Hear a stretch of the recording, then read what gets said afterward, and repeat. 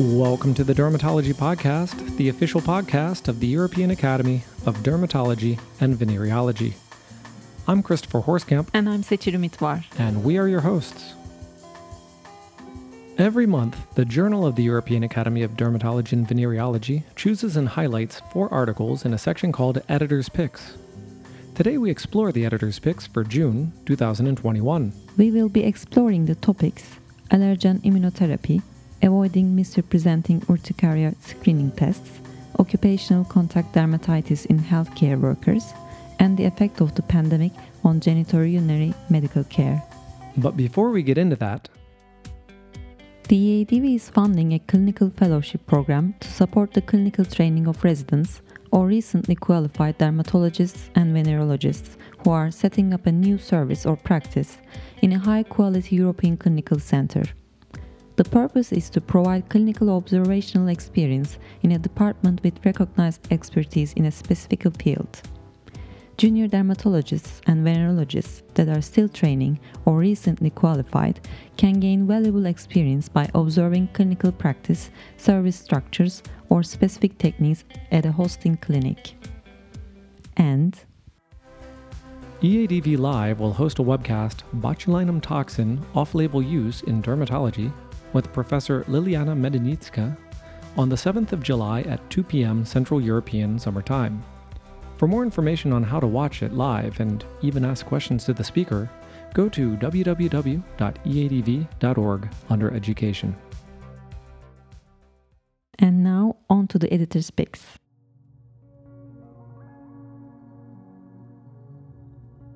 Allergen immunotherapy's efficacy in atopic dermatitis. While allergen immunotherapy is the curative therapy for type 1 allergic disorders, the most common including rhinoconjunctivitis, asthma, and food allergies, the debate continues over the efficacy of allergen immunotherapy in atopic dermatitis. As atopic dermatitis can be a lifelong disease for many patients, long-term treatment is often required. In this month's issue, Cristina Hoidu from the University of Debrecen in Hungary and co-authors explored the effects of allergen immunotherapy on symptoms, skin barrier function, blood immunological changes, and skin tests such as the atopy patch test or skin prick test in a small group of patients with mild to moderate atopic dermatitis and concomitant allergic rhinitis and house dust mite monosensitization. They found that most clinical parameters, as well as barrier function, significantly improved after 6 months of treatment. Moreover, the authors considered atopy patch test to be helpful in determining the efficacy of allergen immunotherapy.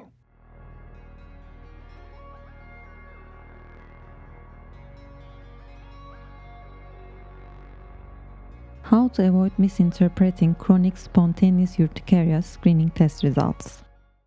In another allergy-related article this month, Katrin Baumann from Charité Universitätsmedizin, Berlin, Germany, and co-authors investigate why results from 2 types of screening tests often differ in patients with chronic spontaneous urticaria, CSU. CSU is a common distressing disease that is often autoimmune, presenting with itchy wheals or hives and/or angioedema, severe swelling. The first test can screen for CSU. The autologous serum skin test, or ASST, is diagnosed in patients who develop a wheal in response to intradermal injection of their own serum. The second is called a basophil activation test. Basophils usually represent a minor proportion of the white blood cells, releasing histamine as a mediator of urticaria. These 2 tests already show divergent results in the literature among 1/3 of CSU patients.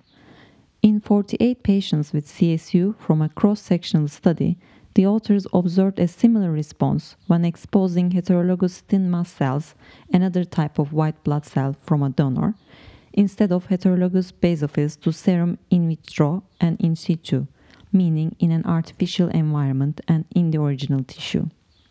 Thus, serum-induced whealing in patients with CSU seems to involve autologous skin signals that facilitate or inhibit mast cell degranulation, the release of their contents.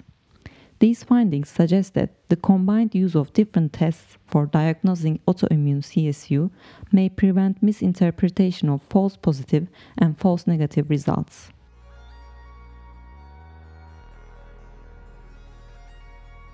Incidence of occupational contact dermatitis in healthcare workers.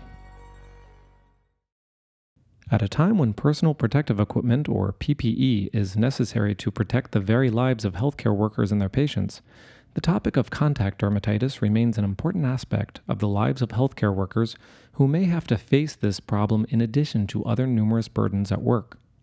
We know that healthcare workers are at higher risk of developing contact dermatitis due to frequent hand washing, contact with detergents and disinfectants, and the use of latex gloves for extended hours.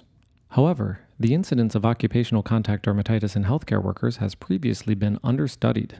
That is why Francesca Lorese Filon from the University of Trieste in Italy and colleagues set out to determine the incidence of using a robust methodology, namely the Preferred Reporting Items for Systematic Review and Meta-Analysis, PRISMA guidelines.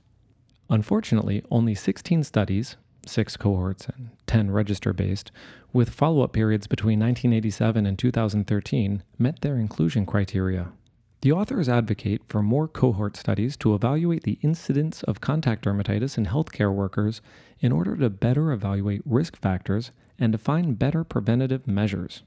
They emphasize that harmonization of occupational cohorts promoted by the Network on the Coordination and Harmonization of European Occupational Cohorts, or OmegaNet, can improve data accuracy. It is of note that since the authors submitted their manuscript in August of 2020, there have subsequently been several publications on this condition.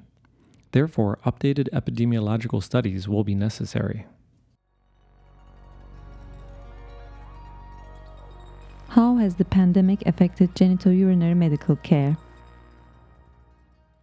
In an interesting study during the COVID-19 pandemic from reportedly the largest genitourinary clinic in southwest Ireland, involving typically healthy young people, Dermot Moriarty from South Infirmary Victoria University Hospital in Dublin, Ireland, and colleagues found that fewer cases of sexually transmitted infections, STIs, were seen during lockdown, evaluated from April to August 2020.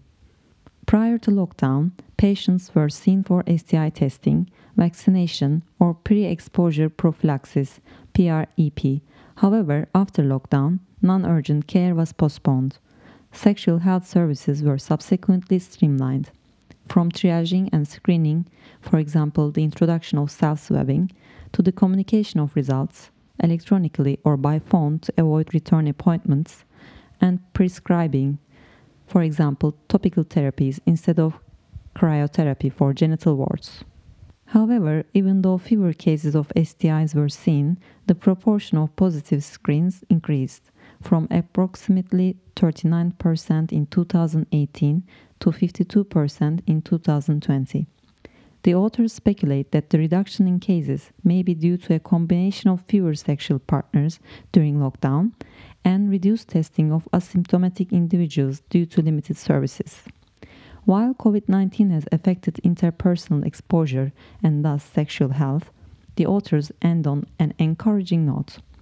These challenges have led their department to make changes to their services, which they expect to continue in the long term.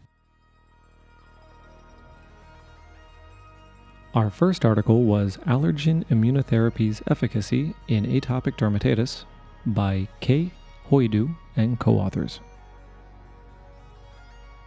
Our second article was How to Avoid Misinterpreting Chronic Spontaneous Urticaria Screening Test Results.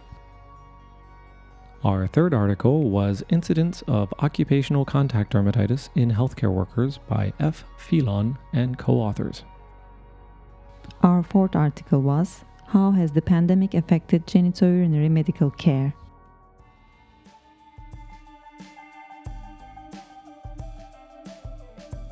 Of course, all of the research presented today can be found in the Journal of the European Academy of Dermatology and Venereology.